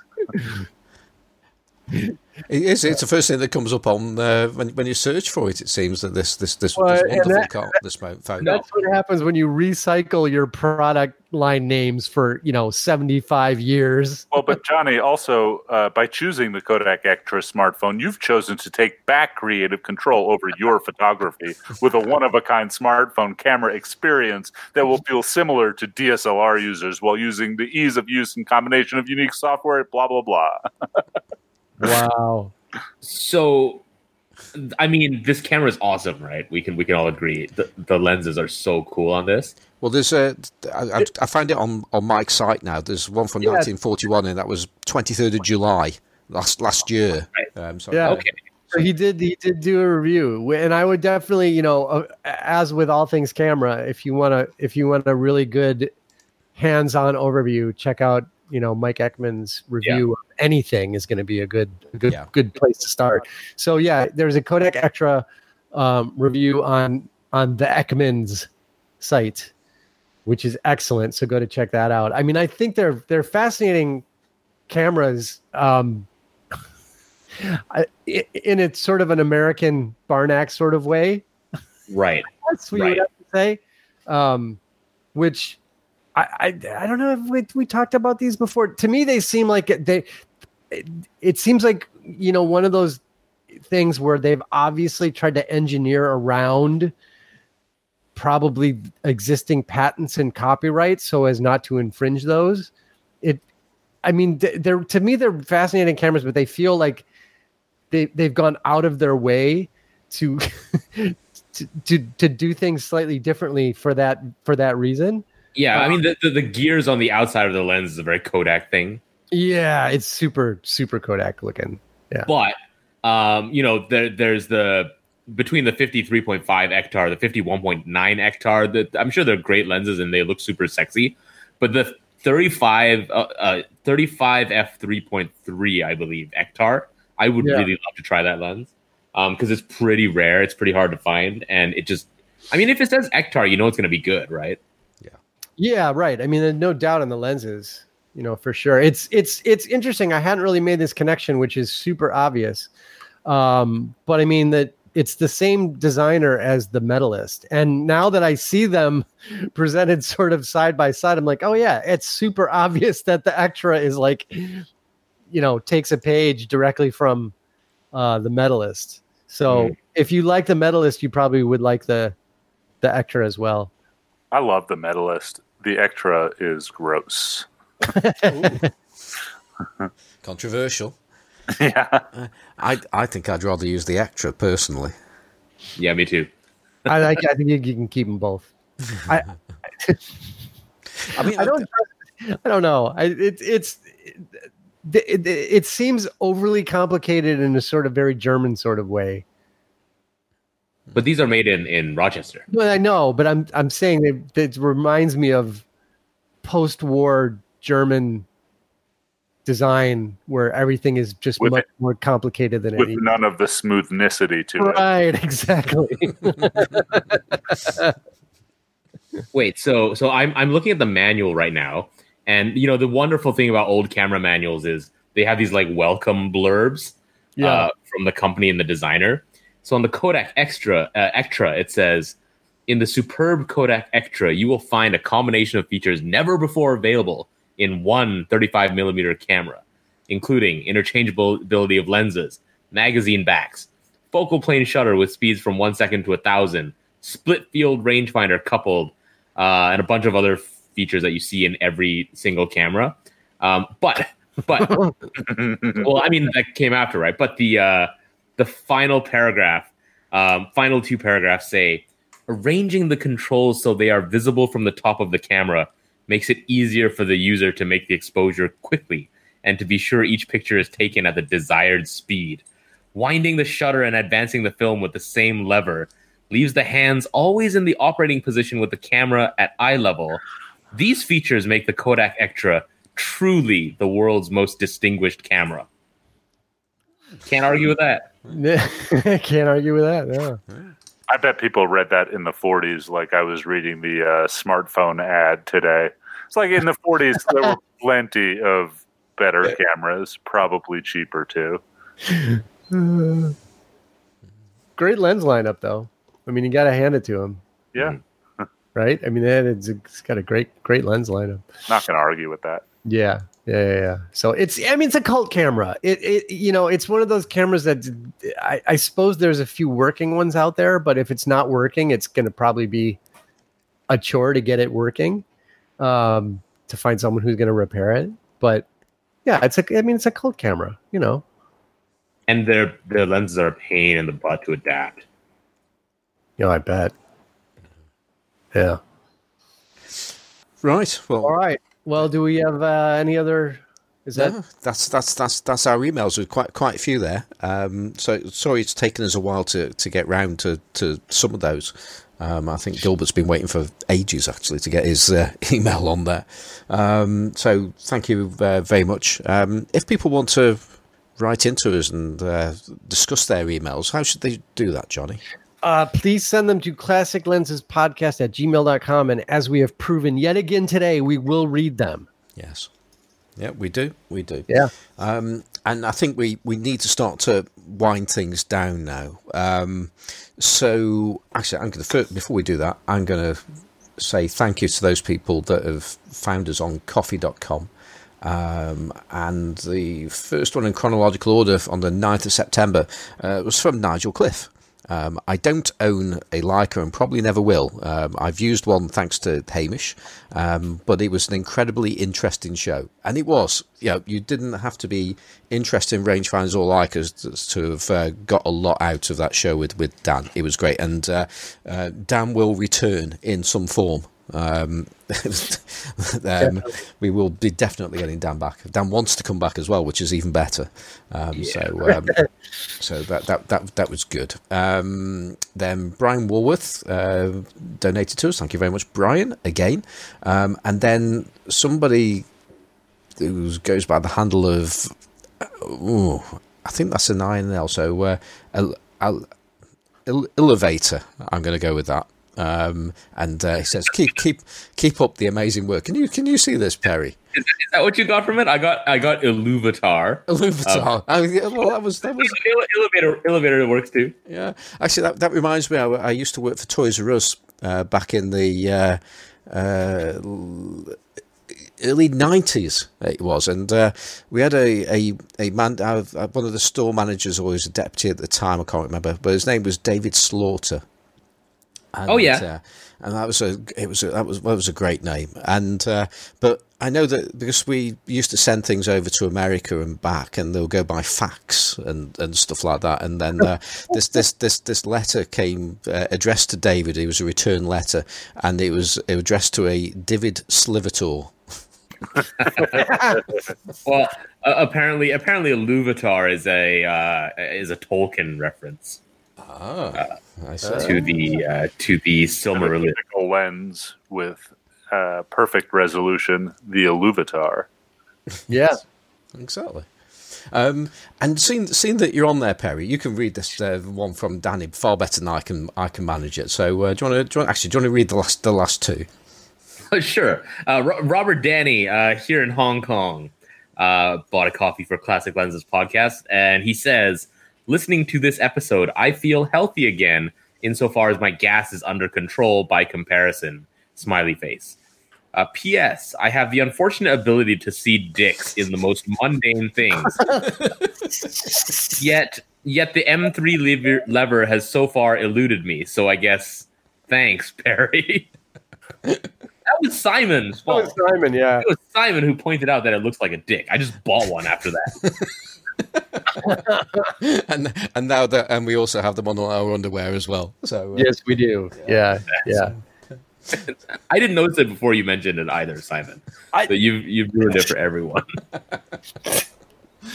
I mean, but don't all advanced levers look kind of like dicks if you want to see a dick in it? I mean, no, but this one really, really, really looks like it. Yeah. Are you talking because it's got the glands at the end? Is that? Yeah.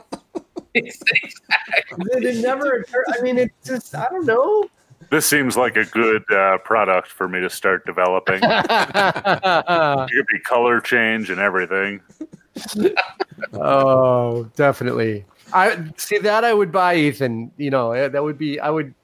It could just. Couldn't it just? You could make it. It would just like slide over any advanced lever.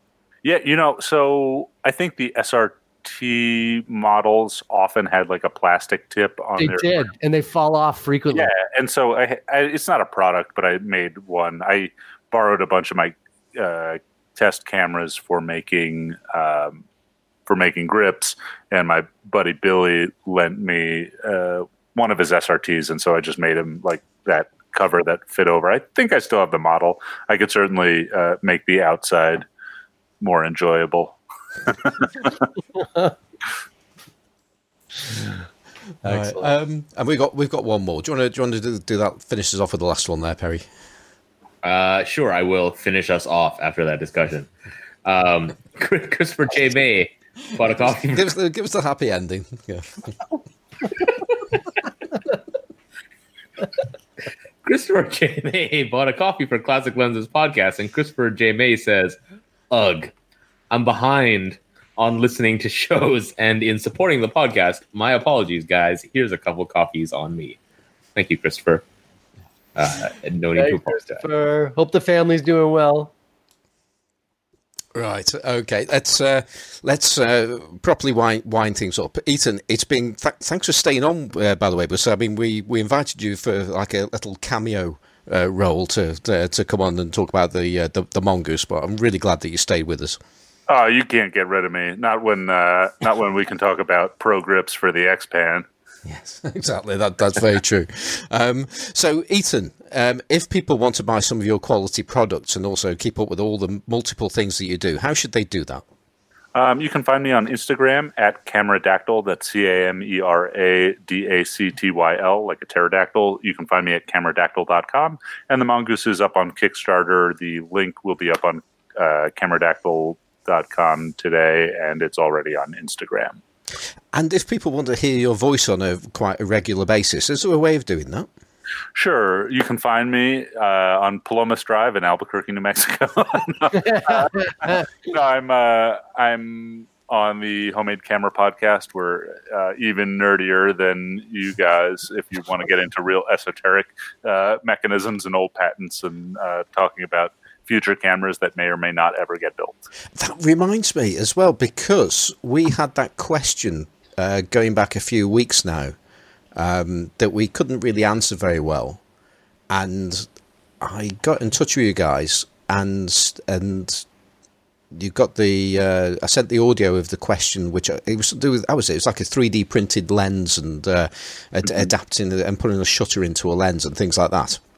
Using SLR lenses, yeah. Yeah, and you guys have done something on that, haven't you?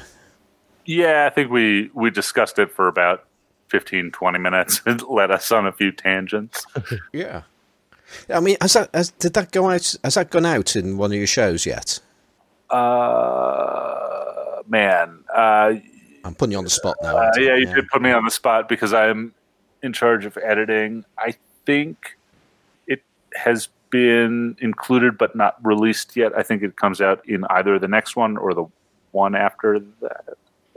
Okay, so the show notes. Yeah, so keep listening to the Classic Lens. No, no, not that one.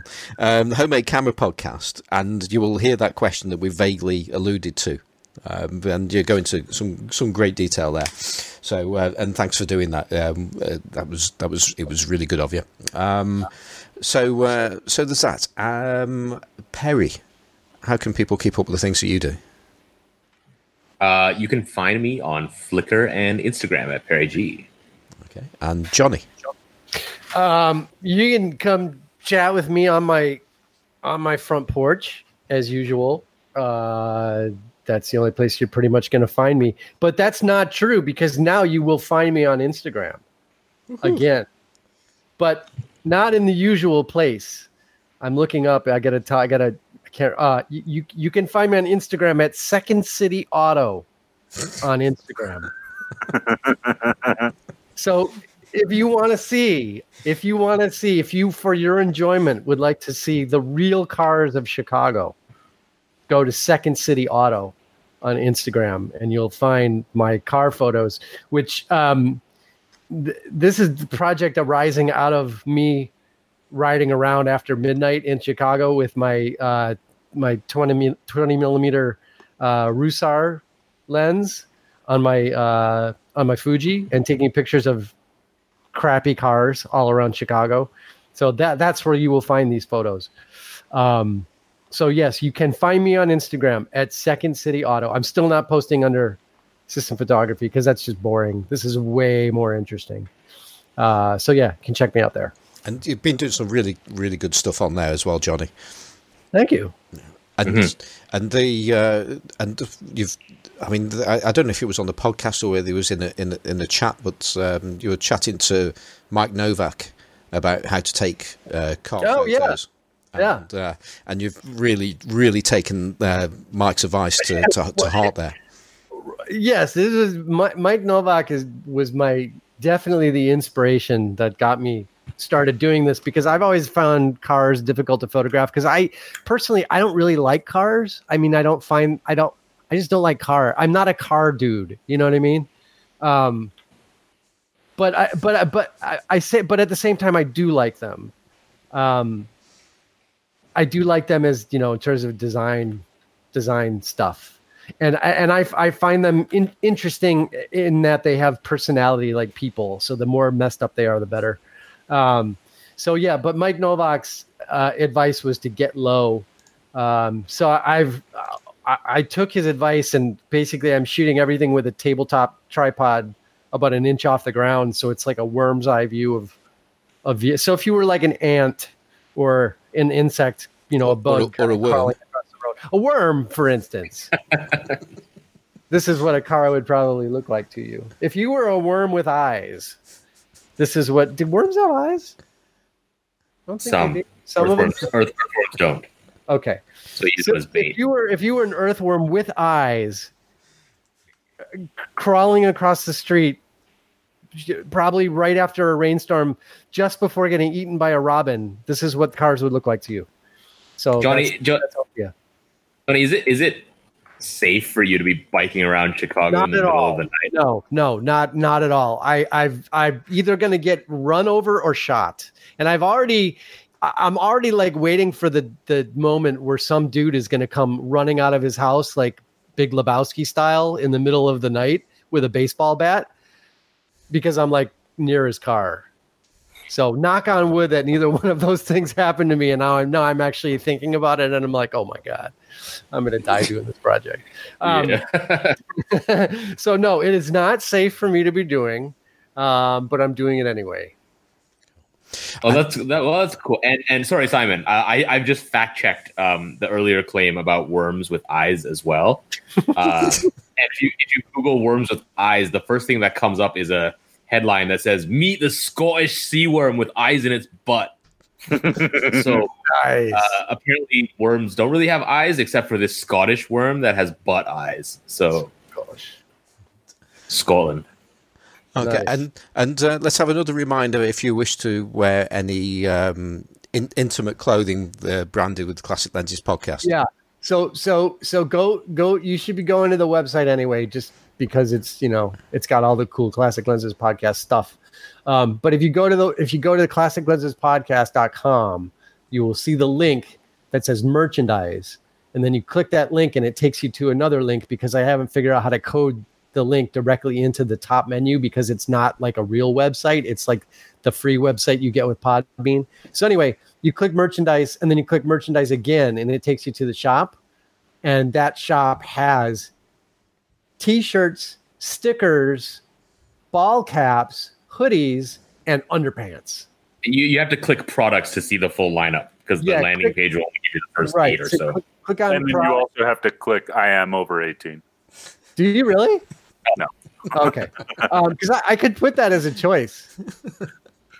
But no, yes, you click on products, and it'll take you to, all of the products. And then actually I can code that so it does it automatically. Anyway, go there and buy some Classic Lenses underpants, and send us a photo of yourself wearing your Classic Lenses underpants, and we will definitely feature you on the podcast. And you can be anonymous. It can just be underpants without a head. You don't have to, you can pixelate out your face. You could not include your face in the photo. We just want to see your package in the underpants. I'm not sure if that we is entirely encompassing of Perry and I. No, it's definitely a we. We all want to see this. Come on. It's okay, Simon. It's not like a gay thing. It's just, and that's okay too. We just want to see you modeling. We just want to see someone actually modeling a pair of our underpants. That's all. Is that a Summicron in your pants, or are you just right? Exactly. Underwear? Exactly. So, I mean, for that matter, any bit of swag, you could get any bit of swag from the Classic Lenses podcast swag shop, like a sticker or a cap or a t-shirt. You could any of those, and send us a picture of you modeling said item. That would be wonderful. Cool. And if people want to do anything connected with us on Instagram, what's the best way of doing that? They can go to Second City Auto on Instagram. That would be great. No, you can go to Best Vintage Lens on Instagram, is our Classic Lens brethren on Instagram. And you can go see pictures, photos made with Classic Lenses there on Instagram. So definitely do that. Cool. And I just realised I've forgotten to ask anybody if they're going to shout out. So let's head back over to Albuquerque. Or as I love Albuquerque when it's said with a New York accent. Well, how else do you say Albuquerque? Albuquerque.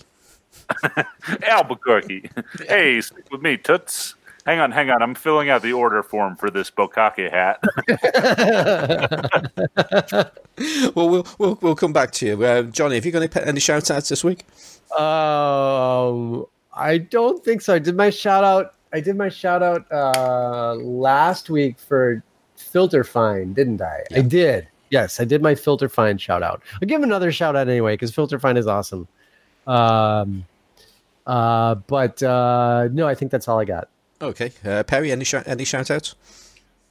Two quick ones. Another quick shout out to Anu Jindal. The 50mm Ultron is now here, and I am playing with it, and I will talk about it next week if I don't remember to ask me about it. And also a quick I've forgotten the other one. Oh yeah, just a quick shout out again to Dan Tomarkin for being an awesome guest last week and for giving me some truly spectacularly strange gas. Not as weird as his lens cap gas, but some serious gas. So watch this space. Okay, well, I'm going to shout out again to Graham Jago of Sunny 16 Podcast and Sunny 16 Presents because I did mention that he did an interview with me and others, and that was going to be coming out last week. It didn't. It's still not out, and it might come out this week. You never know. But if it's not out this week, it'll be out by next week at least. We'd hope so at least anyway. So if you want to listen to that, that's on their second channel, which is Sunny 16 Presents. So if you're already listening to the Sunny 16 podcast, you won't actually automatically get to hear that. So thanks to Graham eventually for getting that out. Ethan, have you got any shout outs? I'm unprepared again, but I did just get a hat. I was just going to say, can I go back and give a shout out to Ethan Moses for buying a Bokake Great Again cap? I don't think I'll wear it in public, but I'll wear it on the podcast. Outstanding. So you didn't buy the underpants then? Nah, I could use a few sit-ups before modeling that, You could crop it so that you can creatively crop this photo as much as you want. I would have to be extremely creative.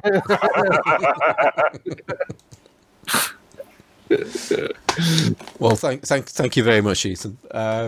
Okay, so for me, I've done my shout out now, and my contact details are: I'm on Twitter. Is Simon4. I'm on our website is simonforsterphotographic.co.uk. And also Simon Forster Photographic is my Instagram handle as well. And on the subject of simonforsterphotographic.co.uk, apart from having wonderful pixelator inserts, or actually one, but I'm working on lots of others. But I've got the one for the mounted slides. Will go straight into Hamish Gill's pixelator. I've also just perfected, I think is the word, a TLR cap that will work on just about any Bay 1 TLR, which is rolly cords, rolly flexes, Yashicas, and all sorts of things. As long as it's got lugs on it, and they're Bay 1 lugs, then it will work on it. And also in America, if you want one, Ben Kuto is partnering with me from the Kuto camera company, and he will make you one as well. And I'm currently working on, and this is news to everybody, double-ended caps, because this was a suggestion that came to me when I posted some pictures of some bright orange caps, which people have loved, but nobody's bought one. And somebody, and I can't remember who it was, so I do apologise, but suggested that I should make double-ended caps, ideally for Leica M mount, but I don't actually make M-mount caps, but I'm going to now. But I have actually made a double-ended cap, or two versions actually, for Contax Kiev mounts lenses. And it looks great. I've been watching this. I don't want to butt in, but damn, Simon, you were like the king of lens caps these days. Yeah, it's really, really good looking. Did we discuss what we said they looked like? Well, we can't lower the tone of this podcast anymore, so we may as well. Well, I mean, they do look good, but both you and I agree that they kind of look like a double-sided, double-ended. Go on, say the word. God, you guys are awful. A double-ended lens cap. By now! There's a town in Newfoundland with this name. Let's just say that. Lens cap. What? There's a town called Dildo. Oh, I thought it was called Lens Cap Newfoundland. Well, there we go. So they will be up for your viewing pleasure pretty soon. But I'm just trying to make them in a few bright colours and things. Well, there's two versions. There's a slimline one, and there's a more bulbous version, which I think is the one that Perry's referring to. And they will be out soon. So there you go. So anyway, that's it. We've been here long enough. Thank you, Ethan, for hanging around with us. Hey, thank you very much for having me. It's always a pleasure to come talk to you guys. No, it's been great, and we only actually asked you last night as well. Do you want to come on and talk about Mongoose? So, I mean, you asked me last night, but I've been waiting for months. It's what I dream about at night. Well, thank you again. Right, our music is by Kevin MacLeod and it's called Octo Blues, and that's it. So I hope you've enjoyed this week's show, and if you can, be like Carl.